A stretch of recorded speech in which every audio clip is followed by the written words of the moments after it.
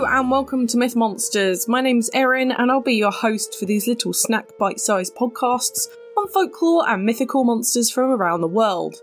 These podcasts focus on the actual cryptids, folklore and mythic monsters from global mythology, rather than focusing on the full stories of heroes and their big adventures. I'll also be dropping in some references that they have to recent culture and where you can see these represented in modern day content, so that you can learn more and get as obsessed as I am about these absolute legends of the mythological world. Happy September! Autumn or fall is coming, pumpkin spice lattes will soon be coursing through my veins as my only lifeblood, and as just a reminder to all new listeners this year, I do take a 2-week break in September, which I do every 6 months, usually September-March, so we'll be doing these 3 episodes for the month, and I'll be off from the 15th of September to the 6th of October for some spooky madness. I usually make up this time by doing a special, and of course there will always be a Halloween special, which should be about half an hour long this year too, but this episode today is the bee's knees because it times perfectly with the release of the Rings of Power series tomorrow, and we are still looking at Tolkien-adored monsters this week. Yes, we are looking at elves. I thought it would be funny to follow the dwarfs episode from last week, as they are historic rival races, so I thought it was pretty good timing, I must say. Now, elves have at least 2 descriptions, and one is definitely more exuberant than the other. I'm going to focus on one of them. I will give you the little bit of the other, but I'm mainly going to think about this one. The first are the traditional elves that you're probably thinking of. These are the beautiful, elegant, and agile humanoid elves that are perfectly reflected within Tolkien's Lord of the Rings, for example. They are stunningly beautiful, and I mean like breathtakingly beautiful, with an equally gorgeous language of their own, Elvish. With pointed ears, calming dispositions, incredible wisdom, and unbelievably tall frames, they were truly a sight to behold. They would usually be wearing flowing fabrics like silk or linen, or if they were in armour, it would be beautifully decorated with nature-inspired carvings within chess pieces and weapons. They usually lived within the forests of yore, in breaks in the trees. However, there are different types of this elf, such as light elves, dark elves, wood elves, and moon elves as the most popular, and they would all live in their different respective places depending on their race type, and they would usually try and always live within nature.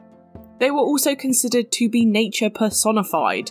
They carried the spirit of a tree, a rock, a mountain, or a lake within their being, very much like Pocahontas and Colours of the Wind, that kind of jazz.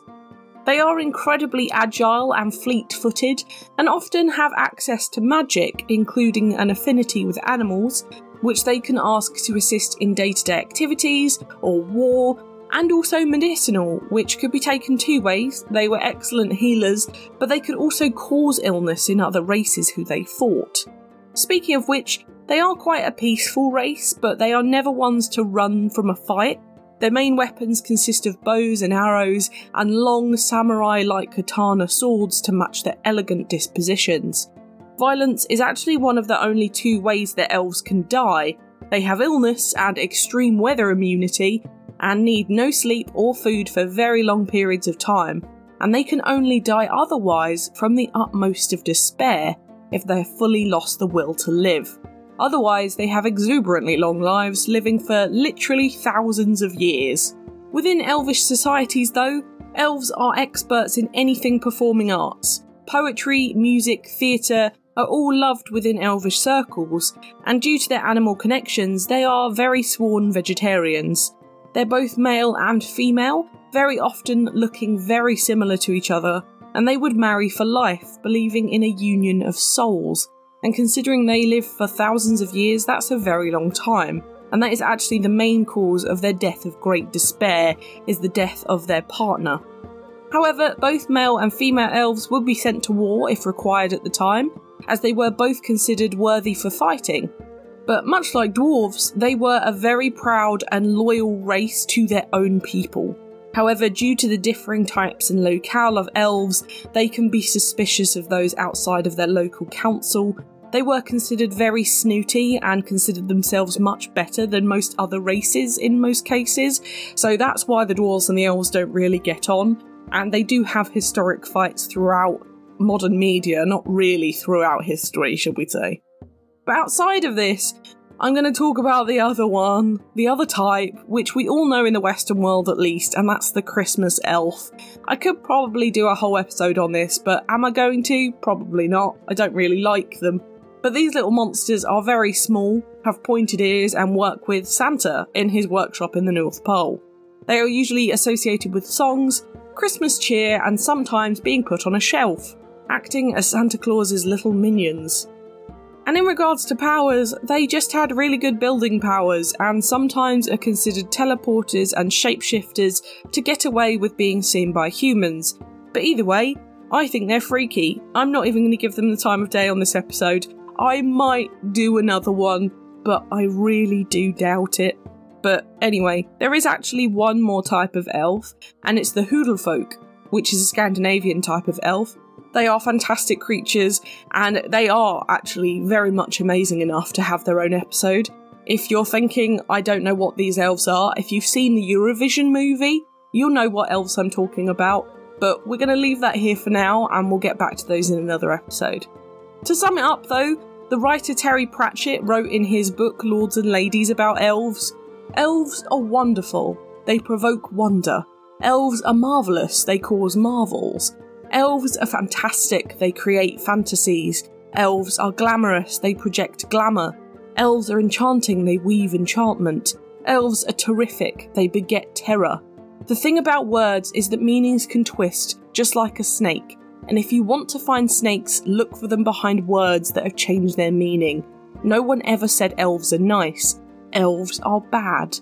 And we'll get into the good versus bad debate later on. Hello, podcast listeners. As you may have noticed, we are living in troubled times. But in times like these, mankind has always turned to the heavens for help. And that's why we created our podcast, God vs. God. In each episode, we pit two ancient gods against each other to see who has what it takes to come out of retirement and help save us all. This season, we're exploring wild tales of Greco-Roman deities, their lives and loves, their triumphs and tragedies. From the Titans to the Olympians, from the king of the gods to the god of beekeeping, their stories are bizarre, surprising, and often we think quite funny, but mostly bizarre. The final episodes of the season are just weeks away, so now's the time to catch up.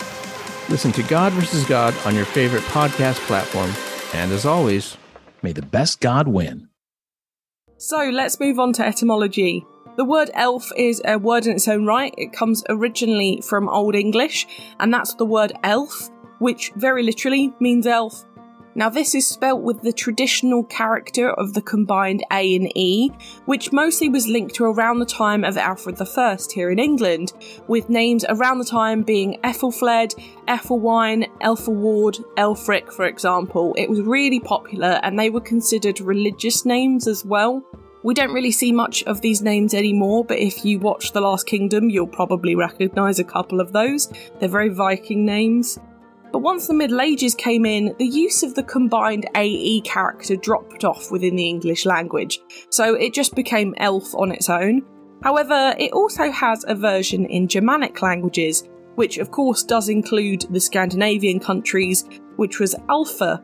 But the Scandinavian side is actually really important for our history this week, so do remember Alfa. So the history with these monsters starts in England in the 10th century in actually medical journals, where elves were mentioned as illness-inflicting tricksters to humans, and how you can avoid their attention. Later on, in the 10th century up till the 1990s, it was believed that elves could literally send out projectiles of illness, and this phenomenon was called elf shots. And this was so widely believed that it was written about in numerous things, in numerous texts and fun things. So in the 1750s, I found an amazing ode which was written by William Collins. There every herd by sad experience knows how winged with fate their elf-shot arrows fly, when the sick ewe her summer food forgoes, or stretched on earth the heart-smit heifers lie. So this is where the origin of this monster is found. However, their Norse mythology background is definitely more exciting. Now, remember I said to keep Alfa in your head as the Germanic language name?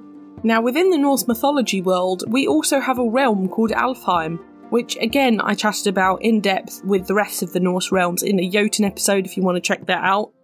Alfheim was the home of the elves, and that means the light elves, the Losifar, and the dark elves, the Dokkulfar. I actually found a really great extract describing these for you, and you probably guessed it, it's from the Poetic Edda from the 12th century, which we've talked about a million times before as the great book of origins for practically every Norse monster. But the extract is as follows. This, which is called Alfheim, is one where dwells the peoples called the Losifar, but the Dokkulfar dwell down in the earth, and they are unlike in appearance, but by far more unlike in nature. The light elves are fairer to look upon than the sun, but the dark elves are blacker than pitch. The Losifar are known as being very friendly, wise and helpful to other races, whilst the Dokkulfar were hostile, secluded, and known to even cause natural disasters.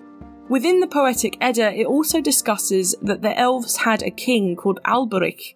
However, they were completely ruled over by the Norse god Freyr, and they were often linked to the gods of the Vanir rather than the gods of the Aesir, the usual Norse pantheon.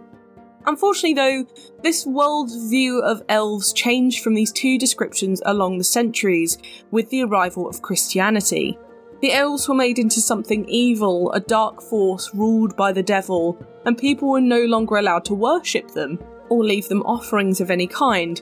They became feared, and many spells and amulets were made to keep them away within Europe, which is quite a sad way to end their actual history. Now, of course, there was a revival in the 1900s with Tolkien's Lord of the Rings franchise. I'm so sorry, I'm going to talk about Lord of the Rings so much in this episode, I apologise.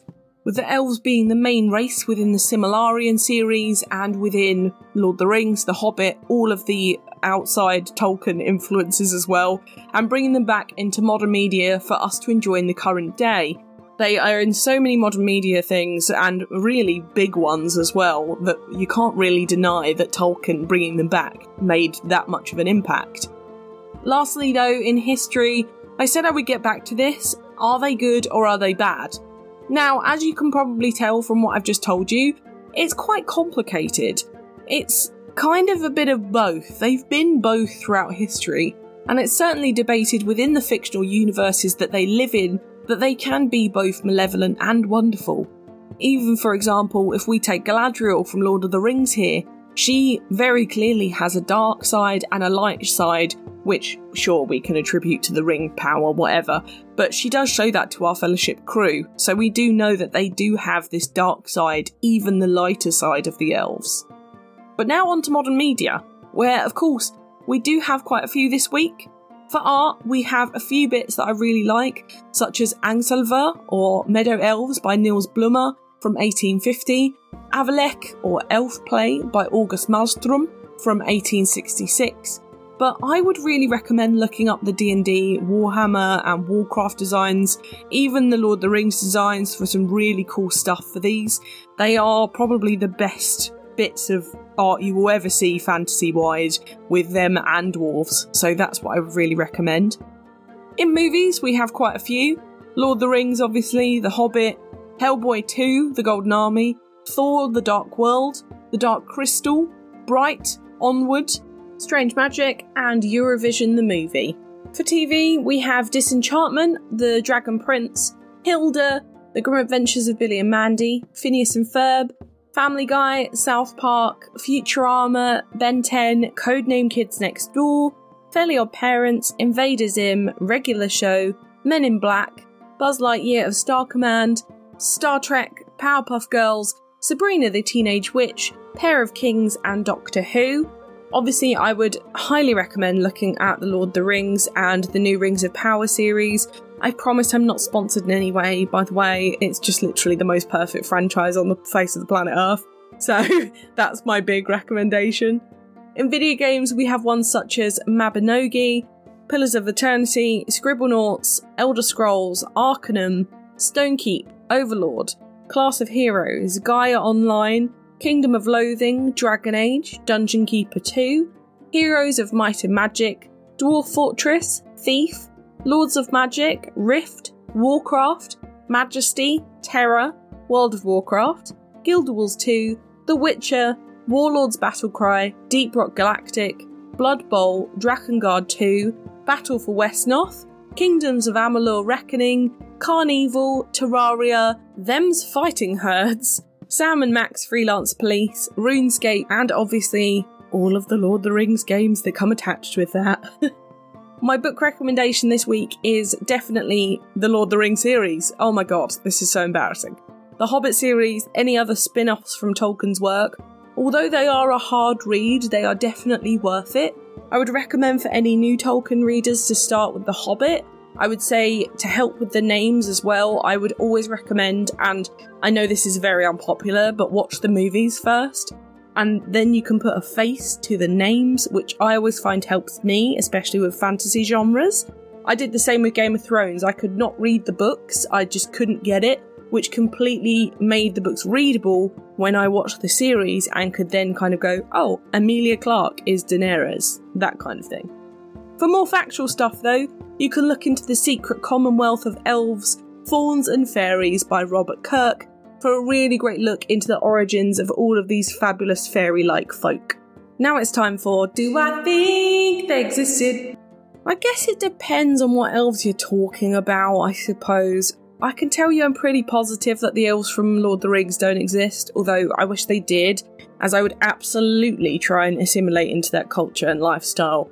They are fabulous, but the possibility of these beautiful woodland folk living in our forests is pretty slim. I guess the nearest thing we have is tribes that haven't been touched by modern culture, but they certainly are usually more violent than elves. However, I do think the idea of hill living, or Christmas elves, are a potentially mythical thing that could work. Considering in a lot of Scandinavia the elf houses still exist and are abundant throughout the countryside in Iceland and Sweden, especially with the Holder folk, I reckon these ones we can definitely get behind and we can get away with them being real little creatures. Christmas elves, I suppose, are the same kettle of fish. They're small enough to get away with existing, and hidden away in the North Pole with Santa. Who goes to the North Pole? No one. However, I guess it also begs the question that if I believe that elves exist there, who says that Santa doesn't? Also, Santa is an anagram of Satan, so who knows? There might be something malevolent there. Who knows? I like the idea. But what do you think? Did the elves roam the earth? Let me know on Twitter. I would really love to know what you think. But it's a perfect time to cover this monster as per something new coming out within that franchise. Although I will say openly, I don't have the highest hopes for the Rings of Power. I'm a bit of a snob when it comes to new things coming out that I really like. I haven't sat down and watched House of the Dragon yet because I'm petrified that it would be as bad as Game of Thrones Season 8 and I'm not quite over it. So I really hope they'll prove me wrong. And I absolutely love elves, so there's a really, really good potential there, and they're an absolute pleasure to cover on the podcast. Next week, though, we are heading over to the huge continent of Africa for the first time in a little while, and we are looking at the legendary cryptid that has stalked the waters of the Congo since the 1800s.